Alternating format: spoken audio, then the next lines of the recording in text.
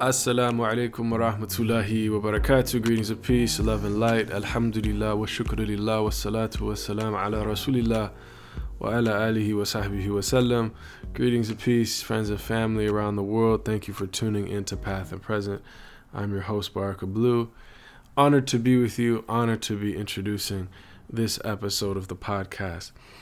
Our guest for this episode is Dr. Yusuf Carter, who is the Professor of Islamic Studies, the Kenan Rafai Fellow in Islamic Studies in the Department of Religious Studies at North Carolina University, UNC. And he is an anthropologist of religion, studying religion. And his research interests are in Sufism and Sufi movements, Islam in West Africa and the United States, religion in the African diaspora, Black Atlantic and decolonial studies, and anthropology of religion. And we get into discussions of all of these topics related to that. He's somebody that I've known from some years ago in the Bay Area when we were both there. Our paths crossed, and he was recently in Seattle for a conference on anthropology. And I had the blessing of sitting with some of the Muslim anthropologists who were at that conference, including him. And so we had some really good conversations off mic. And this was the conversation that we were able to capture on mic. So alhamdulillah wa shukrulillah. I hope you enjoy it. And want to remind anybody that if there are any guests or any topics that you would be interested in, please let us know. Feel free to comment or like on Apple Podcasts or wherever you listen. And we'd love to hear your feedback and your thoughts as well. And lastly, you can support this podcast first and foremost by dua. Please pray for us. And secondly, if you want to be a sustainer of this podcast, you can support on Patreon. We have a Patreon page for this podcast, patreon.com/pathandpresent, where you can become a sustainer, inshallah. So with that, we look forward to this episode and inshallah many more in the near future. Assalamu alaikum wa rahmatullahi wa barakatuh.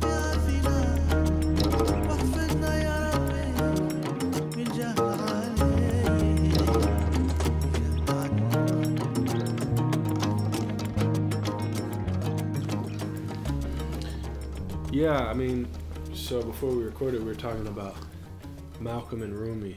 Mm-hmm. And, I think that's a deep jump off because I think what drew me and I think a lot of us to Islam is Malcolm embodies the kind of ethical imperative of Islam. Like the kind of being active in the world, like spirituality drawing out of you a really profound engagement with the world. Yeah. And Rumi, is at least seen popularly or kind of envisioned as this love mystic poet, which you would think those are very separate things, but I think that's really a misunderstanding too, because Malcolm was deeply spiritual, and there's that book, I read it years ago actually when I was an undergrad, On the Side of My People, where it's like the religious life of Malcolm X, which is like really central. And I think and I heard that I actually heard someone that heard directly from Betty Shabazz, like Hamad, that she said to some of they said that many people are claiming Malcolm, but the Muslims need to claim Malcolm. That's what she kind of said. And so there's that, but then also Rumi, if you read, there's like his Masnavi, and then there's his Diwan. Those are his two books of poetry, and then there's another collection which is basically his notes his student took of his lectures. Yeah. So there's that. But then there's another collection actually of his letters. And often these would be letters to rulers and letters to politically powerful people. Yeah. that he was engaging, often like calling them, exhorting them to take care of the poor and the need, or also he would because he was a person of influence as a scholar, he was using his influence to benefit those in need and things of that nature. Yeah. So I think for me, when I was especially at the age of my late teens and my early 20s, I embraced Islam when I was 20. I was really turned off by a type of activism that was devoid of the transcendent, but also a type of spirituality that was world renouncing in a way that disengaged. Yeah. And I see a lot of, like, in your work, also similar themes. Yeah. So I think that, what you raise sort of yields some very interesting questions. And so what does it mean to read Rumi as a politics? And what does it mean to understand Malcolm's work as an act of love, right? As an embodiment of his spirit, right? And who he was spiritually. One of the things that I'm teaching actually next semester, I'm teaching a course on African American Islam, which is a course I've taught many times. But one of the things that I've also discussed in this Invisible Muslims program that Rudolph Ware put together as a way to highlight the presence of Islam amongst people of African descent, and asking the question, right? Because we think about Malcolm as like this activist. We don't think about Malcolm as this sort of spiritual being, right? Or a person who had faith that then informs his political charge. We often think in the reverse, like his political charge is then sort of opens this door to his sort of religious experience, which is actually the other way around, right? Or actually, it's for him and for many of us, you can't untangle the two. It's like separating, the tea from water, right?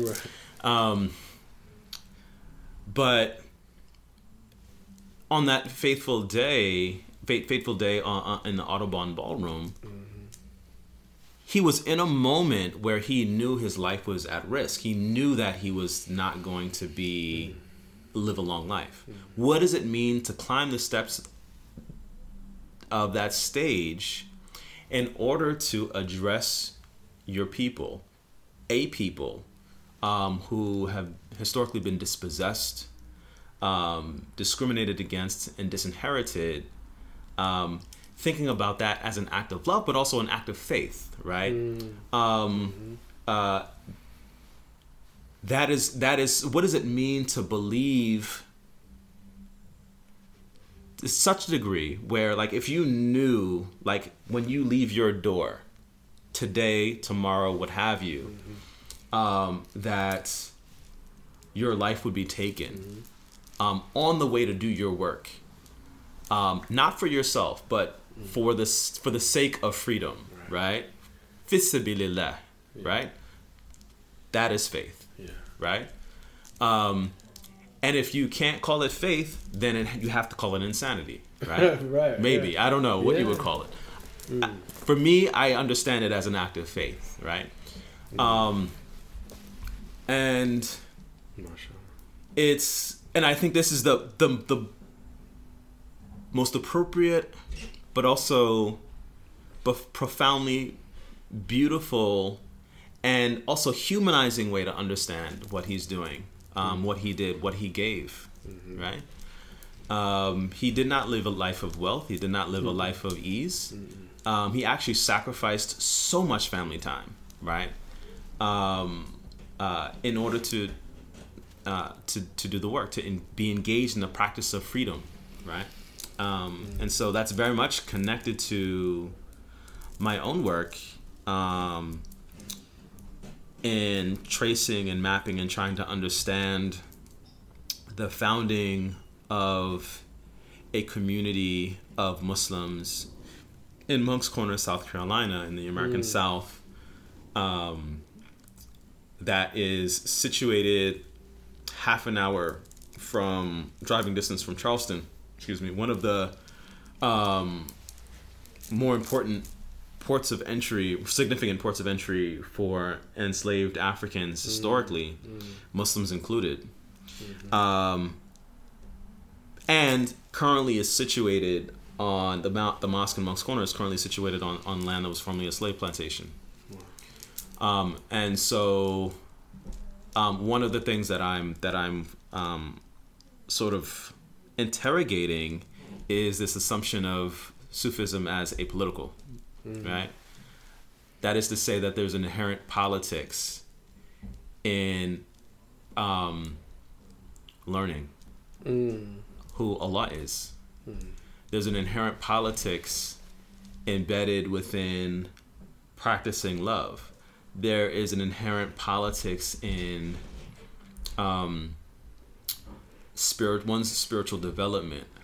And this is what I think about when we read Rumi, when we read Malcolm, etc., and look at their lives and think about them as Muslim men in the worlds that they inhabited, and the concerns that they bring, and who are they writing to, and who are their audiences, and who are they writing on behalf of, who are they advocating for, who are they speaking to, what are their sort of priorities as they're writing, working, loving, sacrificing, praying, etc. Two things that don't happen, I think, in most people's minds when they think of Malcolm, for example. They don't think of, in spite of the fact that there's photographic evidence to this fact, they don't think about him smiling, right? They don't think about him praying, right? There are photographs of Malcolm praying. There are photographs of Malcolm smiling, right? But there's a sort of certain manner in which our ideations of Malcolm as this fierce, stoic figure, looking out the window with the shadi, with the AK-47, and not on his knees in the Cairo mosque, right? Exactly. Which really is the real weaponry, right? And so I think about the manner in which the work that I'm doing in terms of trying to sort of understand how tasawwuf, how this legacy of a kind of Sufi tradition that emerges out of Senegal takes root in the American South, and why it does so. I forgot to mention that the mosque in Moncks Corner is very much so informed by the spiritual fabric of the community is informed by a West African Sufi tradition called the Mustafawiya, a tariqa that was founded in 1966 by the late Sheikh Mohammed Mustafa Gai Haidar, and then was extended by his protege, Sheikh Haruna Fai, brought from Senegal to the American South and facilitated by an African American Muslim elder, sister Aisha, together when back in 1994, 1996 actually, they moved there to relocate from. Sheikh Harun at the time was living in Sierra Leone and leading a community there. They got married in 1992. 1994, they moved to South Carolina, where Aisha had a house in Moncks Corner. And in 1996, after a 2-year period of teaching and working in Charleston, they opened the Mosque of Moncks Corner. And so quite literally together, they birthed this Zawiya. And from its inception, this is a diasporic affair, right?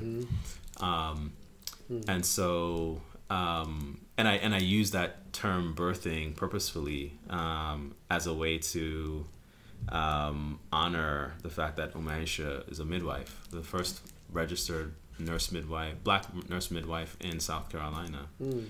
She studied at the Medical University of South Carolina. And so, yeah, I mean, she has a history of having been a part of the Nation of Islam, and her spiritual development, her religious journey took her to this sort of tradition of tasawwuf, as informed by and through a West African lens. And so the core of my work, just to sort of say a little bit more about that in terms of like how I'm actually trying to sort of articulate what's happening, is a study of this community of primarily African American and primarily West African Muslims who are part of this tariqa, part of this Sufi community that originates in Senegal, has, you know, members in Senegal, in Mauritania, in the Gambia, and other places throughout West Africa, Morocco as well. There's also a community of Mustafawiya in Cordoba, in Spain. Interesting. Huge community of Mustafawiya in Indonesia. My work primarily is looking at Senegal and South Carolina. And so the name of my book is, which is as a sort of advanced contract with UNC Press, is called The Vast Oceans. And the subtitle is Remembering God and Self on the Mustafawi Sufi Path. And so the not sure how much I should say because I want people to read the book, but mashallah. Bismillahirrahmanirrahim. The idea is that there is a vast ocean, right? The depths of which we do not know, that offers a critical commentary on the human being and what the human being's purpose is, outlines the ideal journey of the human being, and that ocean is tasawwuf in a West African context, right? That this ocean offers a manner of knowing that the academic world, various publics, religious communities have yet to fully tap into and fully invest in as a invaluable source of knowledge. That ocean, that vast ocean, in the context of the study that I'm engaged in, interacts with another ocean, the depths of which we do not know, with its histories of Black suffering, but also movement, triumph, memory, etc. That is the Atlantic Ocean. That these two oceans mingle their waters together, right? And by virtue of thinking about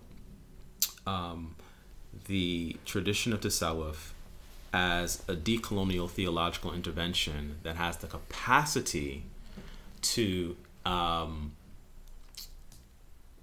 interface with that difficult history, but also the ongoing everyday violence that people of African descent living in various locations around the Atlantic, whether in colonial and post-colonial Africa, West Africa in particular, or the American South, which are both part of this sort of global South space that we identify in sort of in academia, that together these oceans can impact and have a critically intervene on a third ocean, which is vast, that we don't know the depths of, and that is the heart. Right? Surely, if Allah says that the human heart is the only thing that can contain me, surely does the heart defy time and space insofar as Allah does, right? If He says, indeed, the heart can contain Allah subhanahu wa ta'ala, like, what does this mean? But anyway, we also think about the heart from a kind of epistemological view from this sort of tradition of tasawwuf as this sort of record, but also animator, but also critical core that determines the what a human being, the status of a human being, right? It's narrated that Prophet Muhammad sallallahu alaihi wasallam said that there's a piece of flesh in the body that if it is good, then all of the body is good, and if it is wretched or corrupt, then the whole of the body is corrupt, and that is the heart. Surely, and you know, various sort of Sufi literatures refer to the heart as the critical core that has to be addressed through various means and mechanisms, has to be cleansed, purified, cultivated, etc., in order to render the human being into a human being, right? In a sort of a kind of an ethically engaged, attuned, connected being, right? Person, right? That this human being is not only a sort of a description of this sort of material body or person, but also is a kind of like the verb tense, like a human being, right? As in being human or humane, right? This person who is inclined to taqwa, and is a person of ihsan, right? A person of beauteous deeds, right? A doer of good, a good doer, right? Do-gooder. But also a beauty doer, a beauty maker, exactly, right? Ihsan, exactly. A beautifier. Exactly. Right? In English, you know, as you know, it's like you lose that the fact that the word ihsan means both goodness and beauty. Yeah. That they're inextricably linked, right? Which is a profound, you know. Thing, and what can be more beautiful than a person who recognizes not only their own humanity, but the humanity in others, right? In contrast to the ugliness that is race and racialization, racial thought and racialization, right? And so one of the some of the questions that I think animate my work, which is really the result of having spent time in the community, learning from Sheikh Harun, traveling with Sheikh Harun,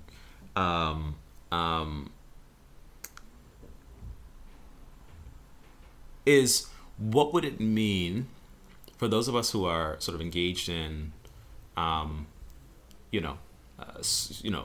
social justice issues, political organizing, activism, etc., particularly with an eye turned toward dismantling structural racism, addressing racial thought, racist thought, etc. What would it mean to dismantle structural racism without first dismantling the way in which those institutions, those structures inhabit us, right? Are we not, if this is the case, are we not hopelessly bound to rebuild whatever we deconstruct or destroy or dismantle? Will we not simply just rebuild our societies, structures, institutions in that image, right?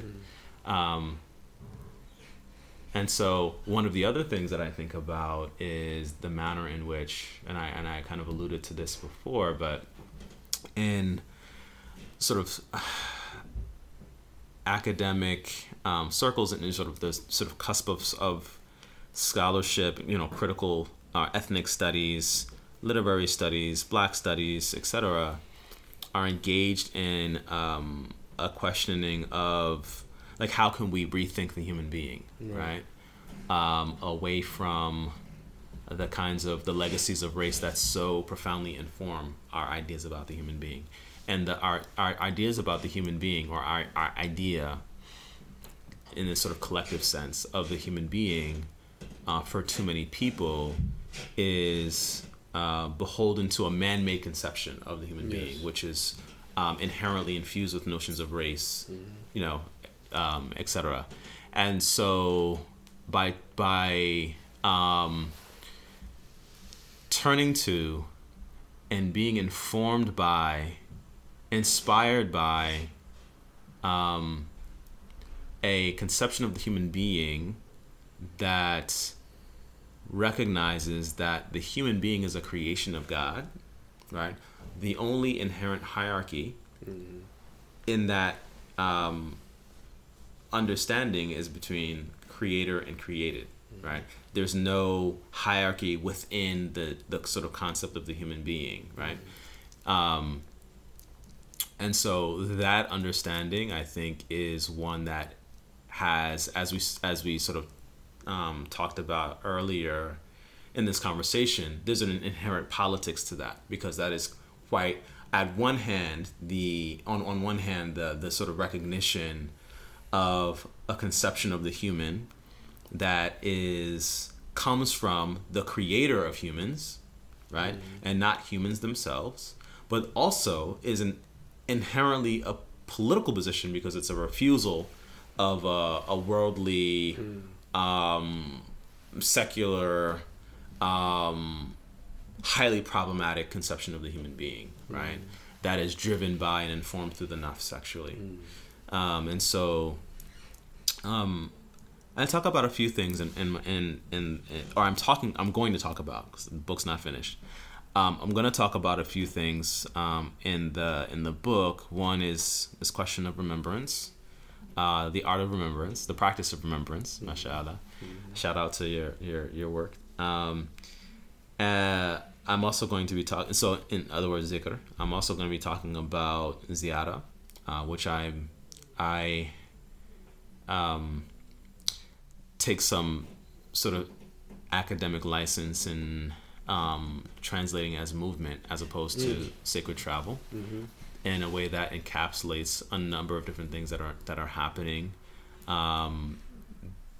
in which I'm able to sort of account for sacred visitation to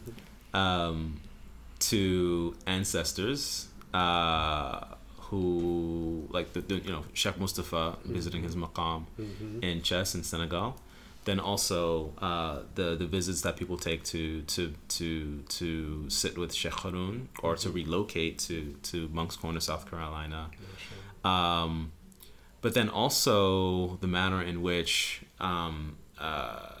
this sort of kind of movement also includes discourses of repatriation, right? And heritage tourism, which is important for people of African descent. And then also it's like connected to the intention of ziyada, which is ziyada, right? Like this sort of elevation or this expansion of the self, right? One doesn't travel just for the sake of leisure, right? One does so, or engages in ziyada anyway. It's not a leisurely task. It's a spiritual practice, right? No, right. And like Rupert Sheldrake, interesting, like British scientist, but he's very much interested in the spiritual dimension and he just talks about that tourism begins where pilgrimage ends. When pilgrimage dies in Europe, because the sacred kind of falls away, that's when tourism kind of. So really, that tourism is kind of almost like a kind of like frustrated pilgrimage, and you see it with people that they go to, right, to the Taj Mahal, or they go to some cathedral, or even to the natural world, to some amazing mountain or beach, and they look at it and they but they can't bring themselves to prostrate or to that's the thing. I think there's something about the human, the soul, which they're like being sort of moved to and inspired to pay homage to this this sacred site, right? but they don't have the toolkit to properly appreciate it. For them, it's aesthetically beautiful and it's a testament to someone's, brilliance or what have you. Or even if it's a sort of a natural landscape, there's an inward appreciation for it, but in the case of a kind of a mountain that someone is going to visit, they don't have an awareness or an appreciation or a relationship with the artist. Absolutely. And so they can. How can you properly appreciate? It's one thing to look at like a piece by Kehinde Wiley or Van Gogh or what have you, and say, oh, well, this is really nice, right? But then to not know the historical, social, political conditions in which this artist was living that then inspired the piece, it's a different manner of knowing entirely, right? Likewise, if one doesn't have an appreciation for the creator, right? And not saying that we can sort of access all of the motivations and like that, but so for someone who's like seeing, witnessing and experiencing really a mountain, to see a mountain is an experience, right? Or even in the ocean, like one of the things that I think about is the oceans.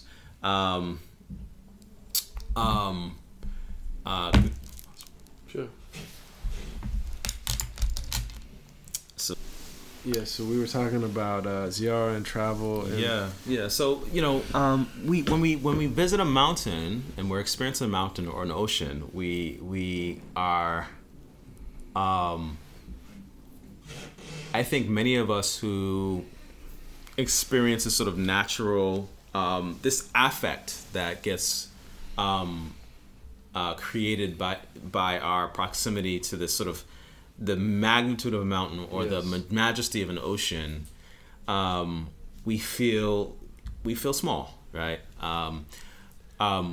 We recognize that the mountain is like this sort of powerful, majestic thing, or the ocean being this powerful, majestic thing. But then I sense that people don't really have the language to appreciate what that feeling really is, right? But we seek it out still. And I mean, it's deep. And all of it is there. I mean,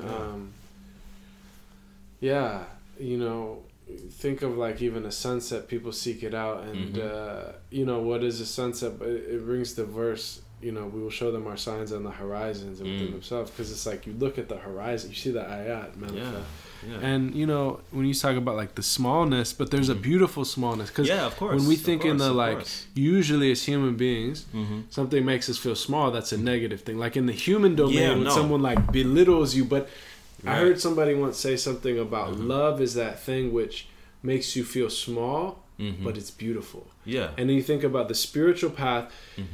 And the ego self, right? The goal is to make it smaller. It's about to kind of whittle it away, and that's but it's actually a beautiful, like, in the sense where you're embraced, you're encompassed. You're. But this is engulfed. related to the art of and the reality of surrender, right? To the reality that, that we do not control anything, that we do not have power, right? Which is a beautiful thing, a beautiful recognition. Yes.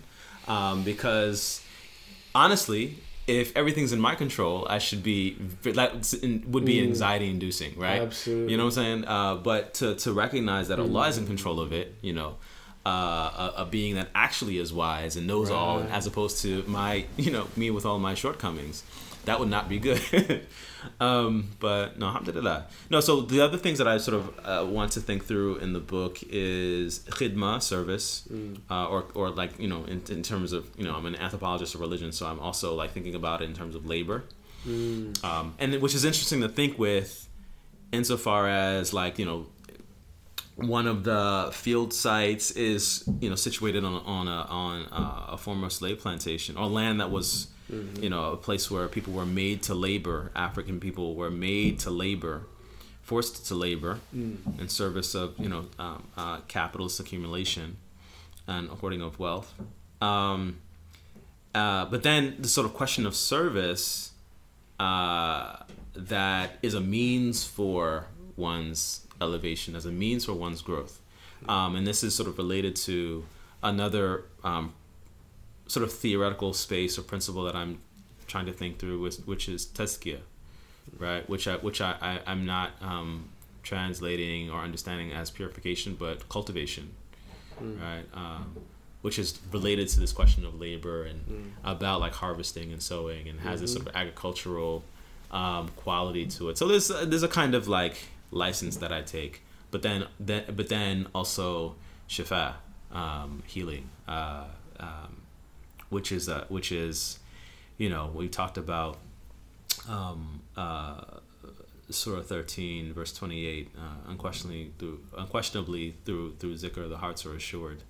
The manner in which zikr is a spiritual technology, a kind of a mechanism for healing, a mechanism for not just the rectification of the ego, but the rectification of that self that has been racialized, that has been on the receiving end of this sort of ongoing violence of profound critical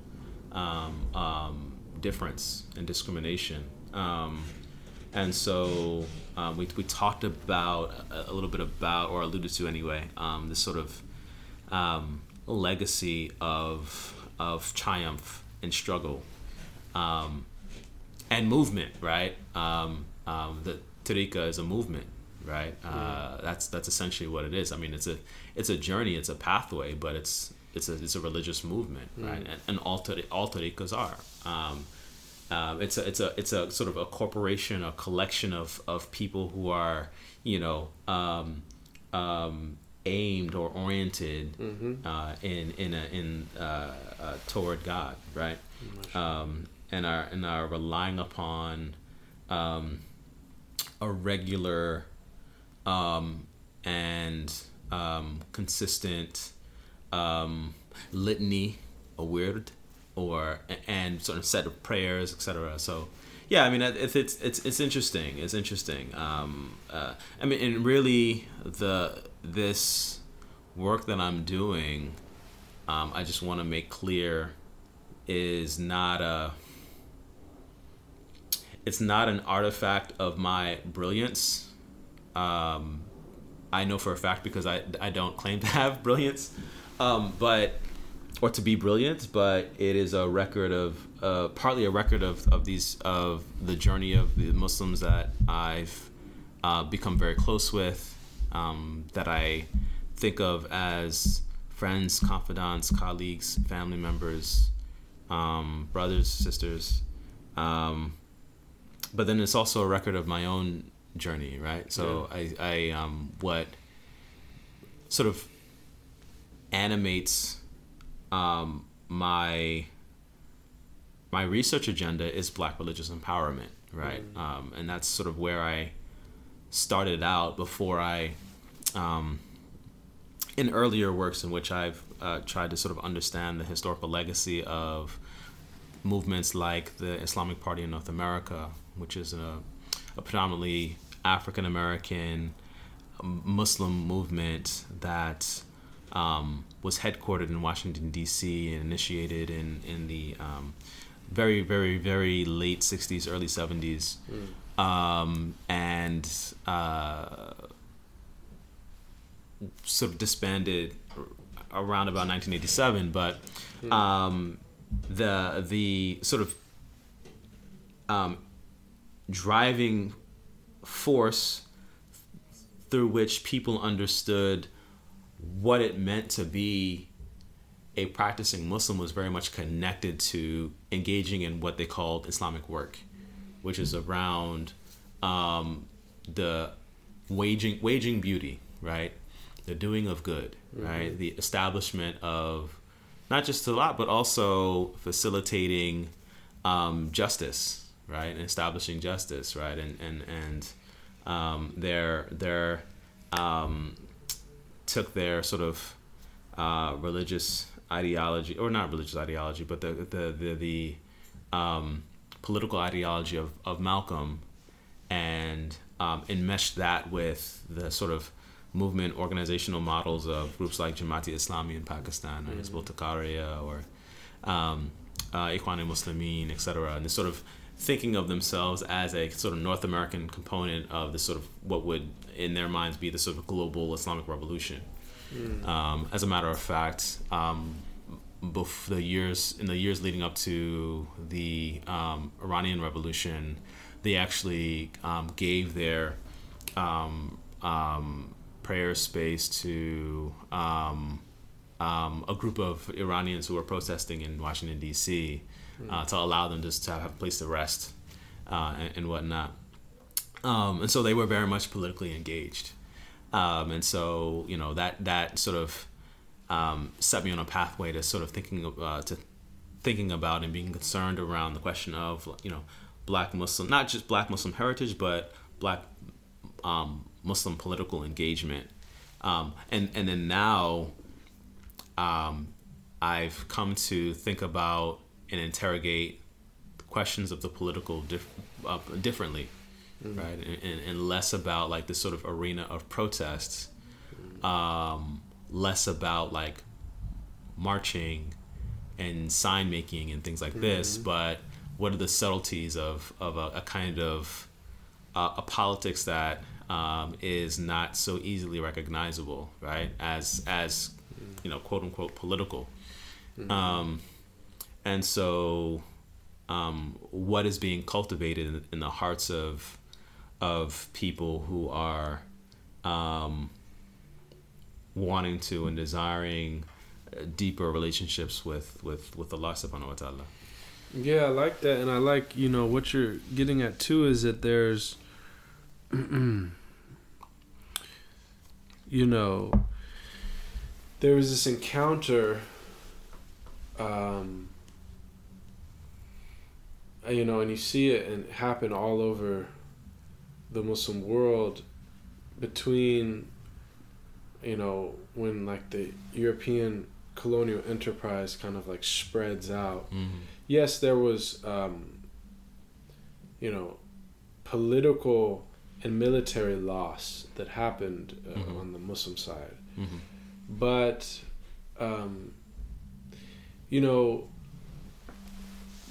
there was actually much more fundamentally and much more maybe hard to explain or capture is that there was a certain way of being and experiencing and knowing that was not necessarily lost, but that was subjugated. Yeah. And that really had to kind of survive under that. And this even like really impacted me when I first read Black Elk Speaks about, the Lakota kind of sage, Black Elk, who was from the last generation, who was born before European contact, and then lived his entire life and lived to be an old man. And so he saw the whole way of life change and everything that happened. Yeah. And he, before even when he was a young child, he had visions of what was going to come. Like he knew, and he had all these experiences. But what really like hit me when I read that book was like, wow, these are people that not only, of course, I understood that they were the indigenous people of this land who, were defeated militarily, and so that were the genocide that happened.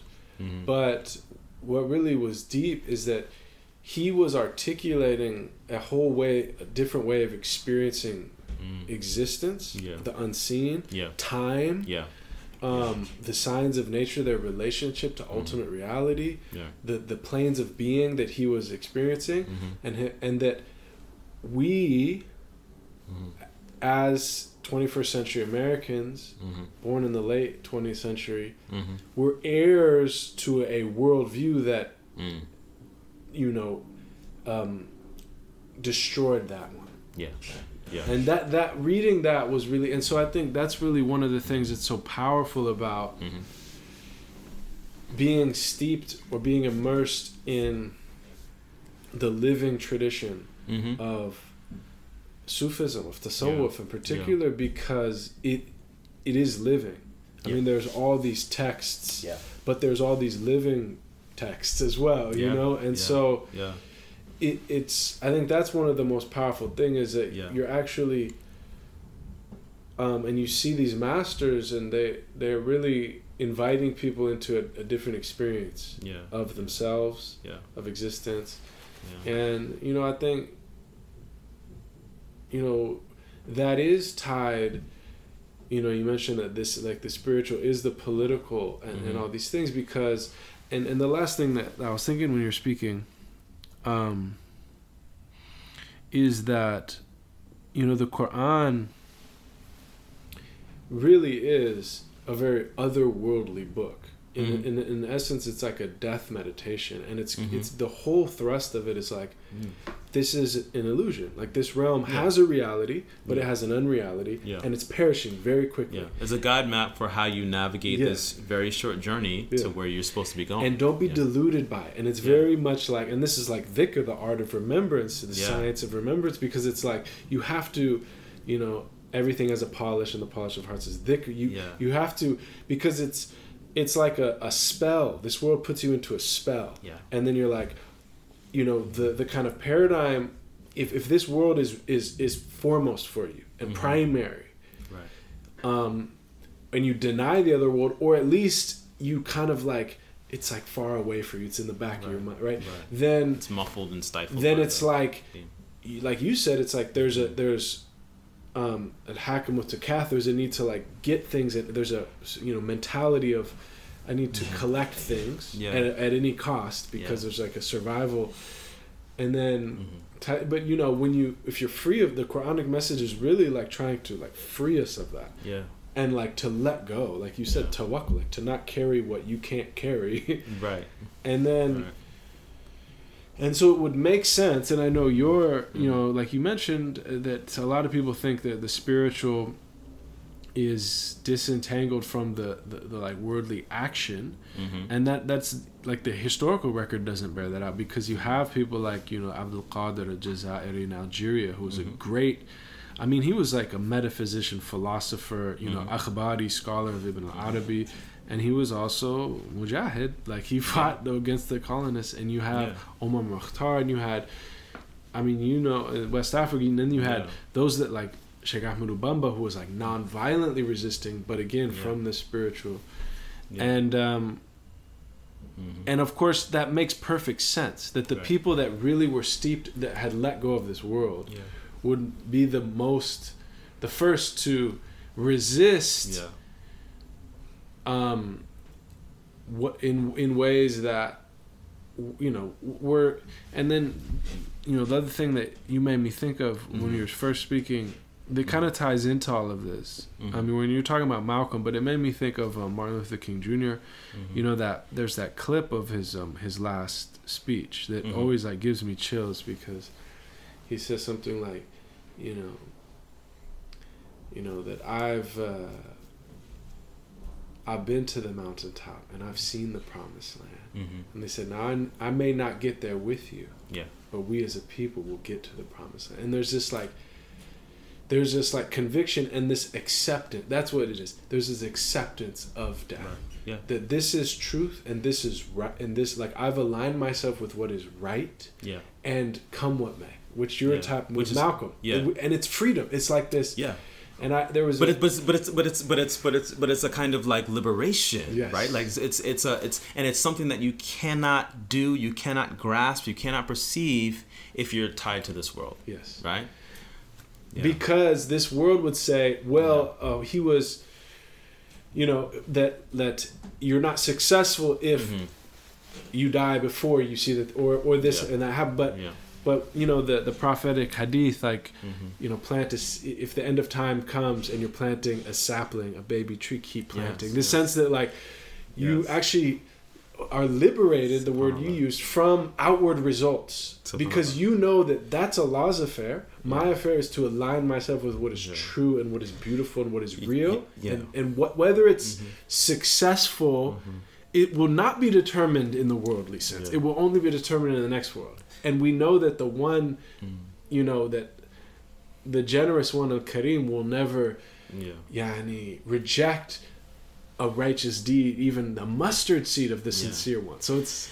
I'm laughing to myself because I quoted that very, very same hadith earlier today in a conversation in the masjid with his brother, and I lately have been thinking about that particular hadith, this sort of notion of planting a seed, even if the final hour should find you. Continue planting, as a metaphor for thinking about what we build for successive generations, right? And essentially what we've sort of moved into is talking about knowledge, right? And so there's a sort of beautiful way that our brother Rudolf Ware writes about in his book, The Walking Quran, in which he says that knowledge of Islam does not abide in text, it lives in people. Right? It's about this sort of intersubjective, this interpersonal transmission of knowing, right? And that it's not, one can get information from books, but you don't get knowledge from books, right? You can't learn how to properly understand this material existence and what lies beyond it from a book, right? That is an inheritance. That's something that you get from the inheritance, the inheritors of the prophetic tradition, of the prophets, of the knowers, right? Of the seers, of the visionaries. There's this beautiful story about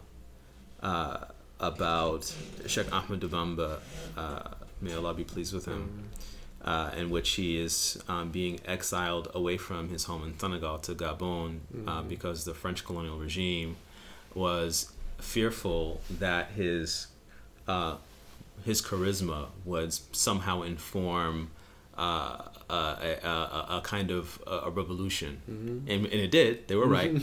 It wasn't an armed one like they thought, and so in spite of his oath to nonviolence, they determined that he would be exiled away, and he accepted this because he knew that his endurance of this tribulation, this trial, would be the means of his elevation, spiritually speaking, as well as in terms of like his legacy.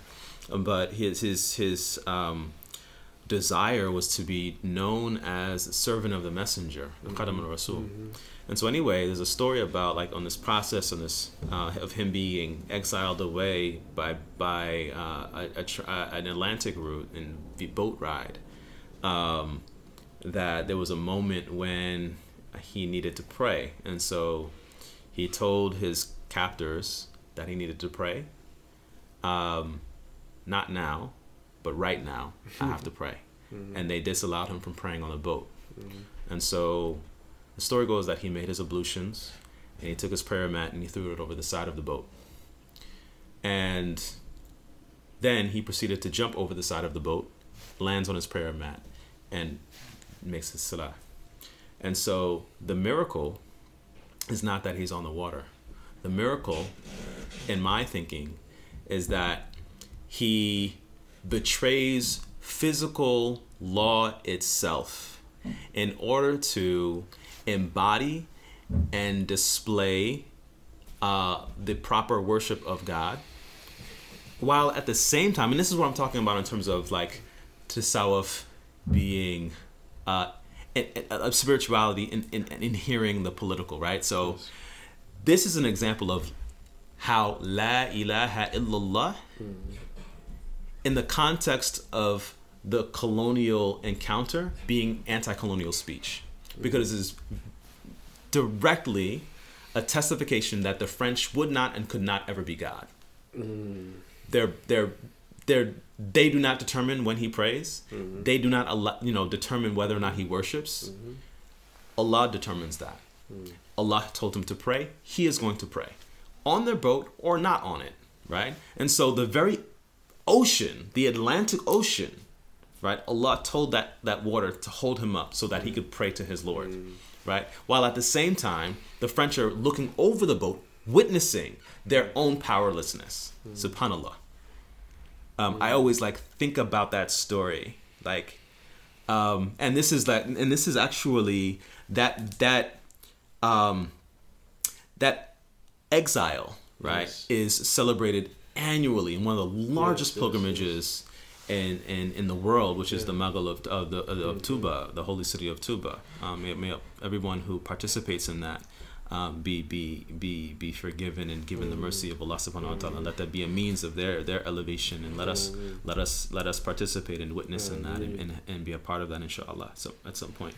And so that's, and this takes me back to my own research context, in which Sheikh Muhammad Mustafa is writing his own spiritual poetry in the context of colonial and post-colonial Senegal. That these sort of celebrations of his love for Prophet Muhammad sallallahu alaihi wasallam, his worship of God subhanahu wa ta'ala, right? It sort of contains prayers for protection, prayers for healing, prayers for mercy and intimacy with the beloved, with God and the beloved of God, and that those same words are being performed and uttered by people of African descent who are Muslim on the other side of the ocean in today's context.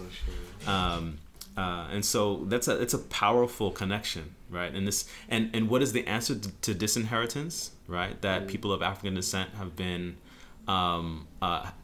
subject to and have experienced. It is the inheritance, right? What is the South except for an inheritance? Beautiful. The inheritance. Beautiful. Subhanallah. No, I mean, this is deep, and I think what you're getting at is that there is, it's a great tragedy and a great injustice to have one's land stolen, or even one's own body, right, stolen. Mm-hmm. Yet those are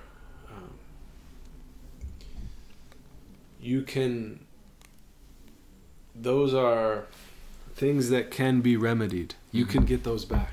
Yeah. But once one loses one's way of seeing and being, and begins to see through the eyes of another, especially the one who's colonized you, it's complete. Yeah. And unless there's a way back, these are the ones that are preserved. And I just think of this like unconquerability of these true awliya. That's really what it is. Like, because they're completely in submission to Allah. Yeah. And so no one can. And there's a sense of like, you can jail me, you can imprison me, you can exile me, but you have no control over my inner reality. And and even to the extent with the people of Allah, I won't even allow you to make me hate you. Right. Like, I won't even allow you to affect my hal, like my spiritual state. And it makes me think of, Sheikh Ahmed Al-Alawi, one of the great, Algerian sages of the 20th century. And Martin Lings wrote that book, Sufi Saint of the 20th Century, about him. And at the beginning of that, he includes this really amazing passage where a French doctor who lived in Algeria describes his encounter with Sheikh Al-Alawi. And he, was nominally Christian, but he very much was a man of science in the modern, kind of secular. But he just describes this profound encounter that really shook him to his core. And he said the only thing that my reference point is like when I walked into his room in his zawiya, and I saw his face, like, kind of framed by the turban, and that he was invoking in silence in this dimly lit room. And like, right when I saw him, I just said, I've never seen anything that reminded me more of Jesus Christ.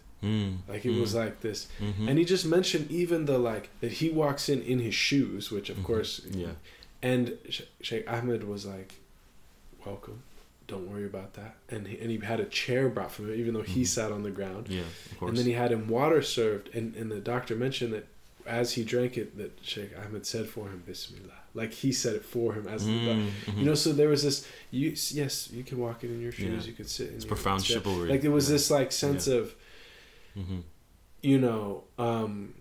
so that he just describes his relationship to him, where he asked him all these questions, it just, these people are really free. And it also reminds me of, when you were speaking of, Habib Omar bin Hafid, he was born in a time where southern Yemen was colonized by the communists that were aligned with Russia. And they were deeply antagonistic to religion, obviously, and particularly to the scholarly class. Yeah. Of which Habib's father was a part. And like Sheikh Ahmed Ubamba, they really feared that these people had the people's allegiance. Yeah. And of course, and so they actually, when Habib Umar was a boy of about 8 or 9, he went with his father to Jumma, and the communists he took his father. And when they kind of took him, that what remained was only his shawl, and Habib had his father's shawl, and he never saw his father again. He was killed.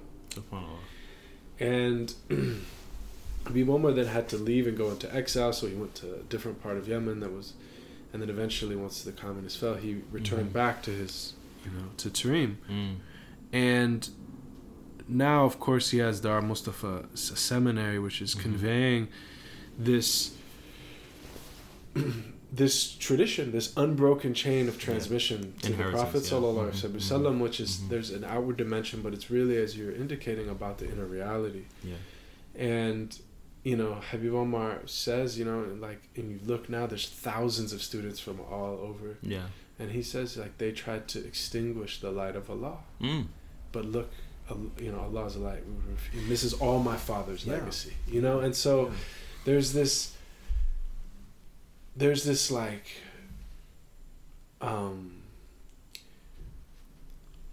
it's actually like a true royalty. We think it might be these worldly power people have that's a caricature of these people. They were the true the fuqara are the wealthy, the sultans, they are the slaves. Dust on the path of the Prophet, we raise our hands and we pray. These are the true free men and women. What does it mean? So wealth, what does it mean to understand what actual wealth is against and apart from a kind of capitalist understanding of wealth, right? Or a kind of material understanding of wealth, right? Wealth means not needing. Yes. Poverty means to need, right? And so what does it mean to have all of this, resources and, vast wealth, and still have a desire, but not just a desire, but a kind of a deep-seated need to have more, right? That person is impoverished, right? Something which you said about this sort of thinking about imprisonment and a freedom in spite of imprisonment, right? It reminds me of this of Steve Biko, who was a South African activist and an anthropologist, actually, I believe. And he's narrated as having said that the most potent weapon of the colonizer lies in the minds of the oppressed. And this sort of question of internality, this question of the sort of internalized oppression that Martinican psychoanalyst Francois Fanon wrote so much about. Is very much sort of connected to this tradition of what does it mean to engage in freedom seeking, and what does it mean to engage in the sort of establishing the conditions to address unfreedom, right? And what is being, I think, experienced in this moment this is an interesting book by Ronaldo Walcott called The Long Emancipation, in which he pushes us to think about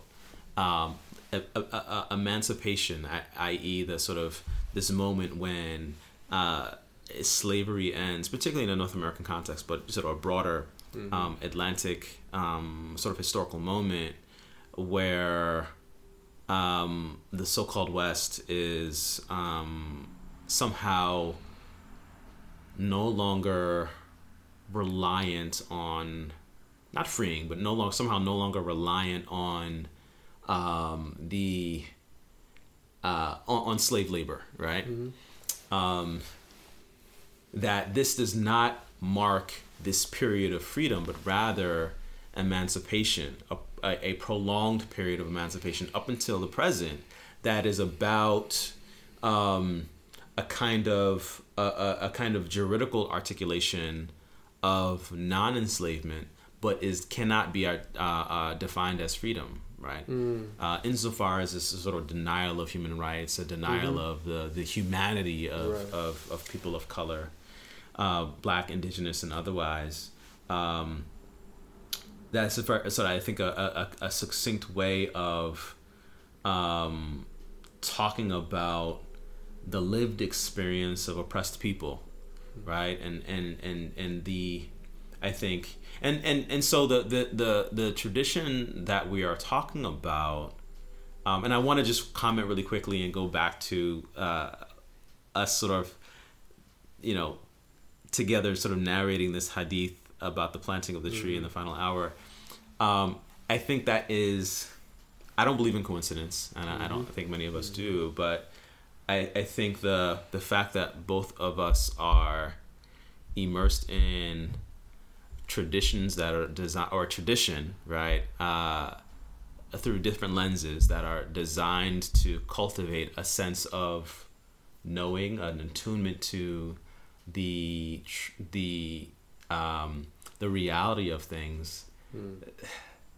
I find it very interesting that we both think about this particular narration out of the thousands and thousands of narrations of hadith of Prophet Muhammad sallallahu alaihi wasallam. Not that I know thousands, but I think it's just interesting how we both came to that one that I think is an example, or rather exemplifies that inheritance, right? That chain of transmission, that is not necessarily about particular litanies or prayers, but rather is the essence that animates a longing for connection.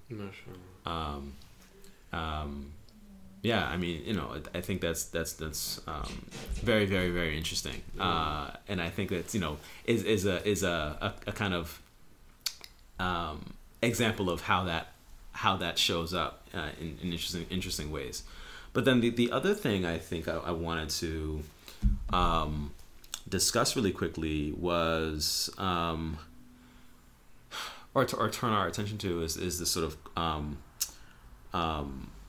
book we spoke about earlier by Martin Wen called Modern Muslim Theology, that I am definitely a fan of. Hold on, let me see if I can pull up. I think I have a quote on my phone, if I can pull it up really quickly. Yeah, I don't know if it's gonna let me. So. Well, why are you looking for it? Yeah. No, I mean, I think.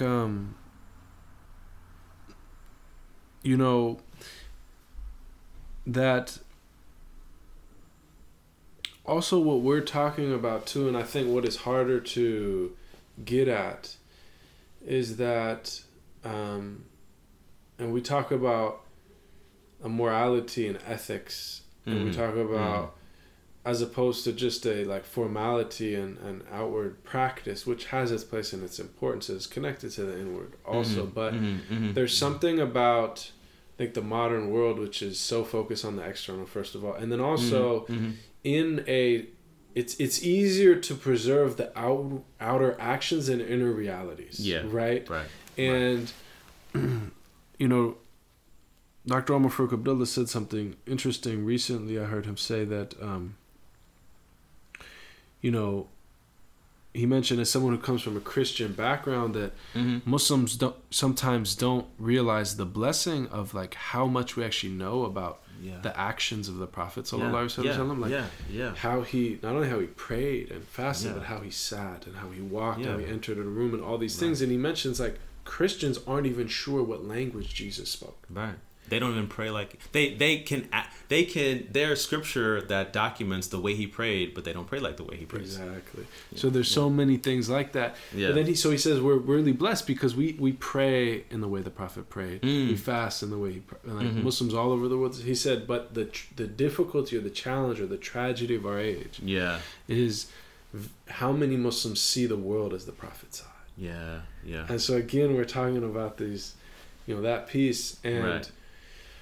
The thing about it too is that as you're getting at, of course the Prophet was the prophet. Who knows what he saw? I mean, there's hadith that one of the Sahaba said we sat with the Prophet and he narrated what happened at the beginning of time until people took their place after Yawm al-Qiyamah in the garden or the fire and everything that came between. He said, and whoever, each person remembered what they could remember of that, but it was so what he experienced or what he witnessed, Allahu A'lam. But the point is that,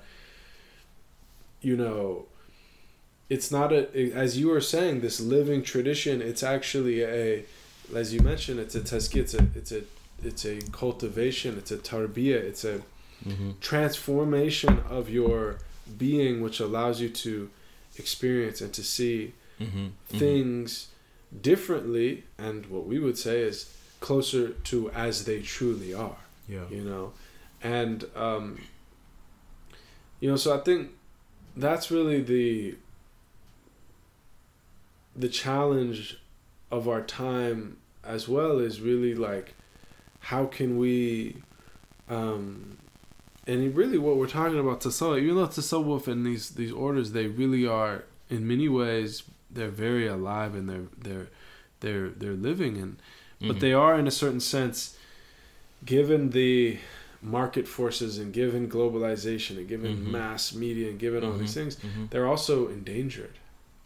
There's a sense in which and so I don't know if you no, so I found the thing, but I just on the moment, so the just to make clear, I think the because one of the things that can, and this is sort of takes us away from the point of our conversation, but one of the things that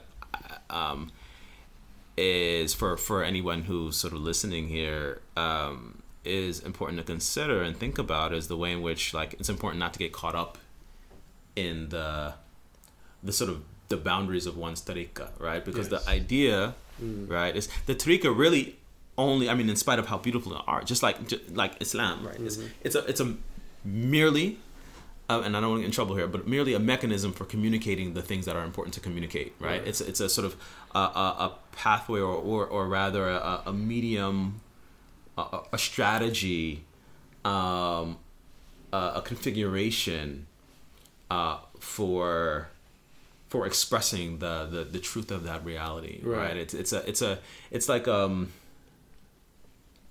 so I'm trying to think of a good analogy. Well, if we go to the linguistic analogy, tariqah is a path. So if you think about it as a mountain, right? You could say like the mini turuq, there's many paths up the mountain. It's not about worship, but it's it's the vantage point.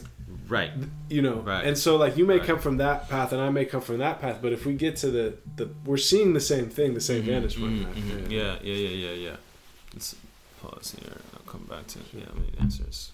So it's important to consider the fact that, like, these various turuq or these methods for journeying to the goal, which is Allah subhanahu wa ta'ala, and in so doing arriving to a better version of ourselves, is just that, right? And so I just wanted to sort of say that as an aside, and an appreciation of that fact is what allows for the connection within and between, but that we experienced earlier. But I wanted to turn our attention to this quote by Martin Wen. Again, the name of the book is Modern Muslim Theology. Shout out to Brother Martin Wen. On page 171, he says, because he's talking about the salah and the prostration and the politics of prostration, right? And thinking about like using that moment when Malcolm first prostrates while incarcerated as a sort of breaking of his own ego, right? And that is that's an embodiment of this sort of spiritual realization that he comes to, this sort of in the midst of a kind of personal realization, a kind of internal crisis, but then also he is prostrating in this sort of particular historical socio-political context that would then inform his understanding of what Islam allows one to accomplish, both religiously but then also politically, right, in some interesting ways. And so anyway, and this also brings me back to like this the story I told about Sheikh Ahmadou Bamba. May Allah be pleased with him. With him as well as Malcolm X. In which he's sort of prostrating on the ocean, right? And so Martin once says that the ritual prayer is not an act intended to isolate and insulate a person of faith from the world. The timing and form of prayer anchors prayer to the circumstances of a person's existence.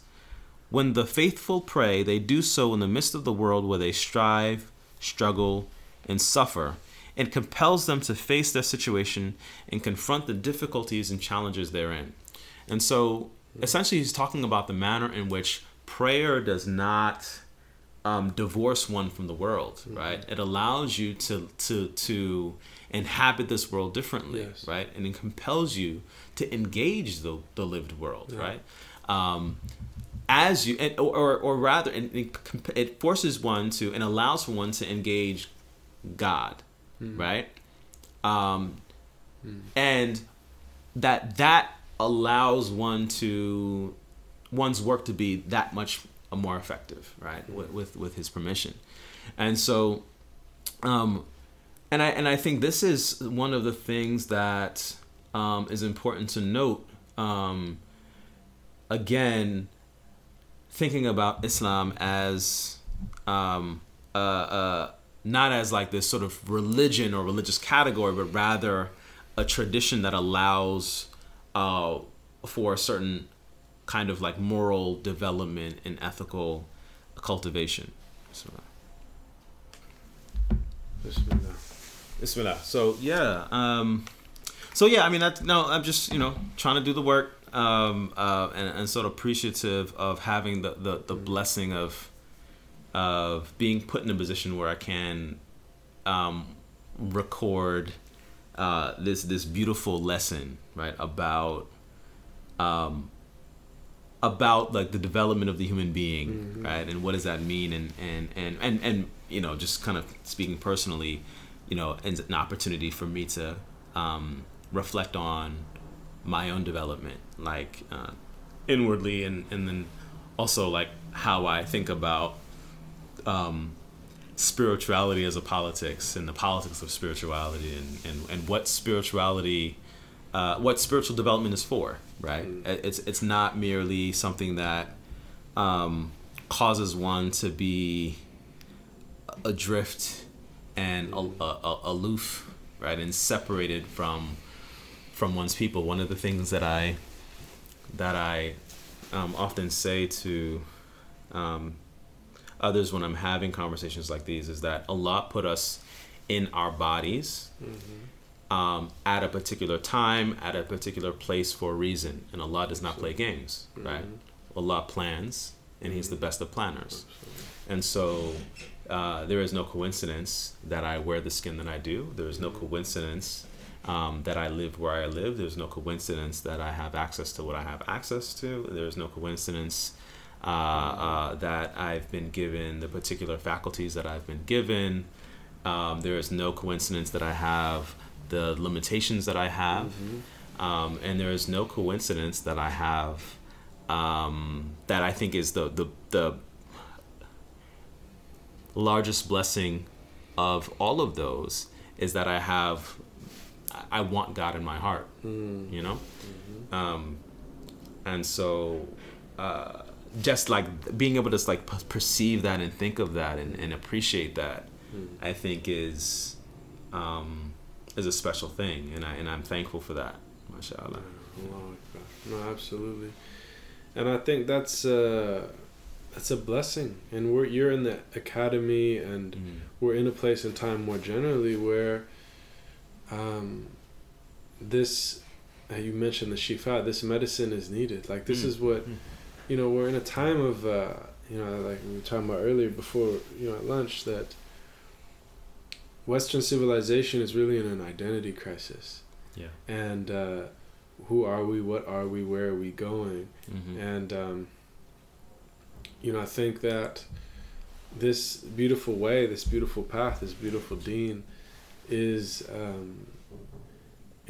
carries a remedy on an individual level, as like Mm-hmm. so many of us have tasted, but also on a communal level and on a societal level and on a political level, as you mentioned. And I think this it's a great, you mentioned khidmah, it's a great service to humankind to present, to practice, to articulate and communicate this living way, that we're so blessed to be inheritors of, even despite our shortcomings.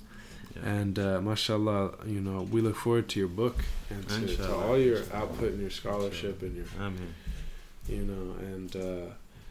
inshallah, once it's out, we'll have you back and speak about it, inshallah. Just one final word, that what you just said about like this sort of outward, there was this, what should be really a ripple effect of the consequence of waging beauty, of putting beauty into practice.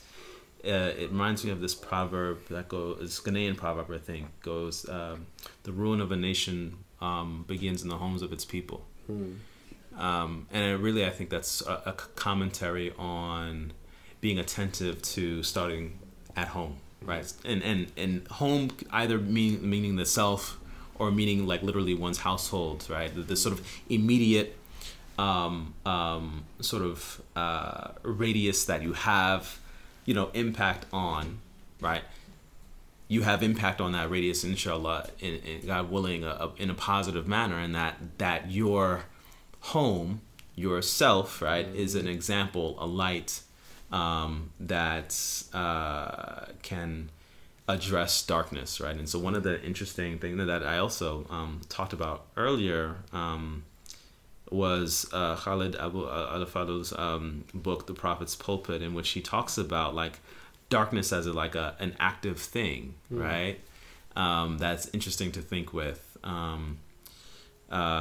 rather than just thinking of it as an absence of light, right?